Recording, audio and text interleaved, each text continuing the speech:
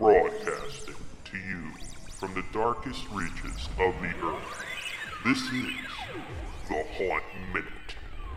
And now, with this week's commentary, Storm. Alright, so the other day I'm chatting with the Haunt Rocker, and we're talking about, how we absolutely have no faith in America's youth and how things are going in the future. And, if you wander around a mall on a Friday night, you can absolutely see why. And one of the trends, which is just frightening, are these kids with the animal hats. And you see them all over the place, and they're in a lot of costume shops this October also. And those are ones that look like a big fluffy teddy bear is eating your head! And, they got the ones which, hang down so that they're mittens also. They make no sense. They're goofiest things. But kids are out there wearing them on Friday nights, which is just shocking as it is. Among the, grown men wearing tails and ears going out on a Friday night.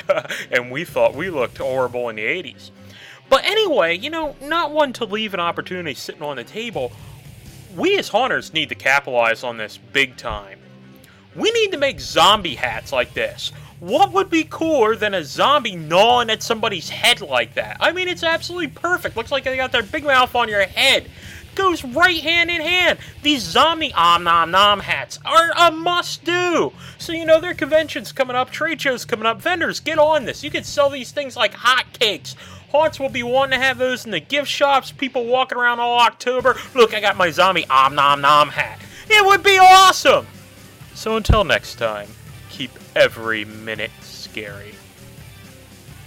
Get your Stormy Rant fix on Twitter @RFRStorm.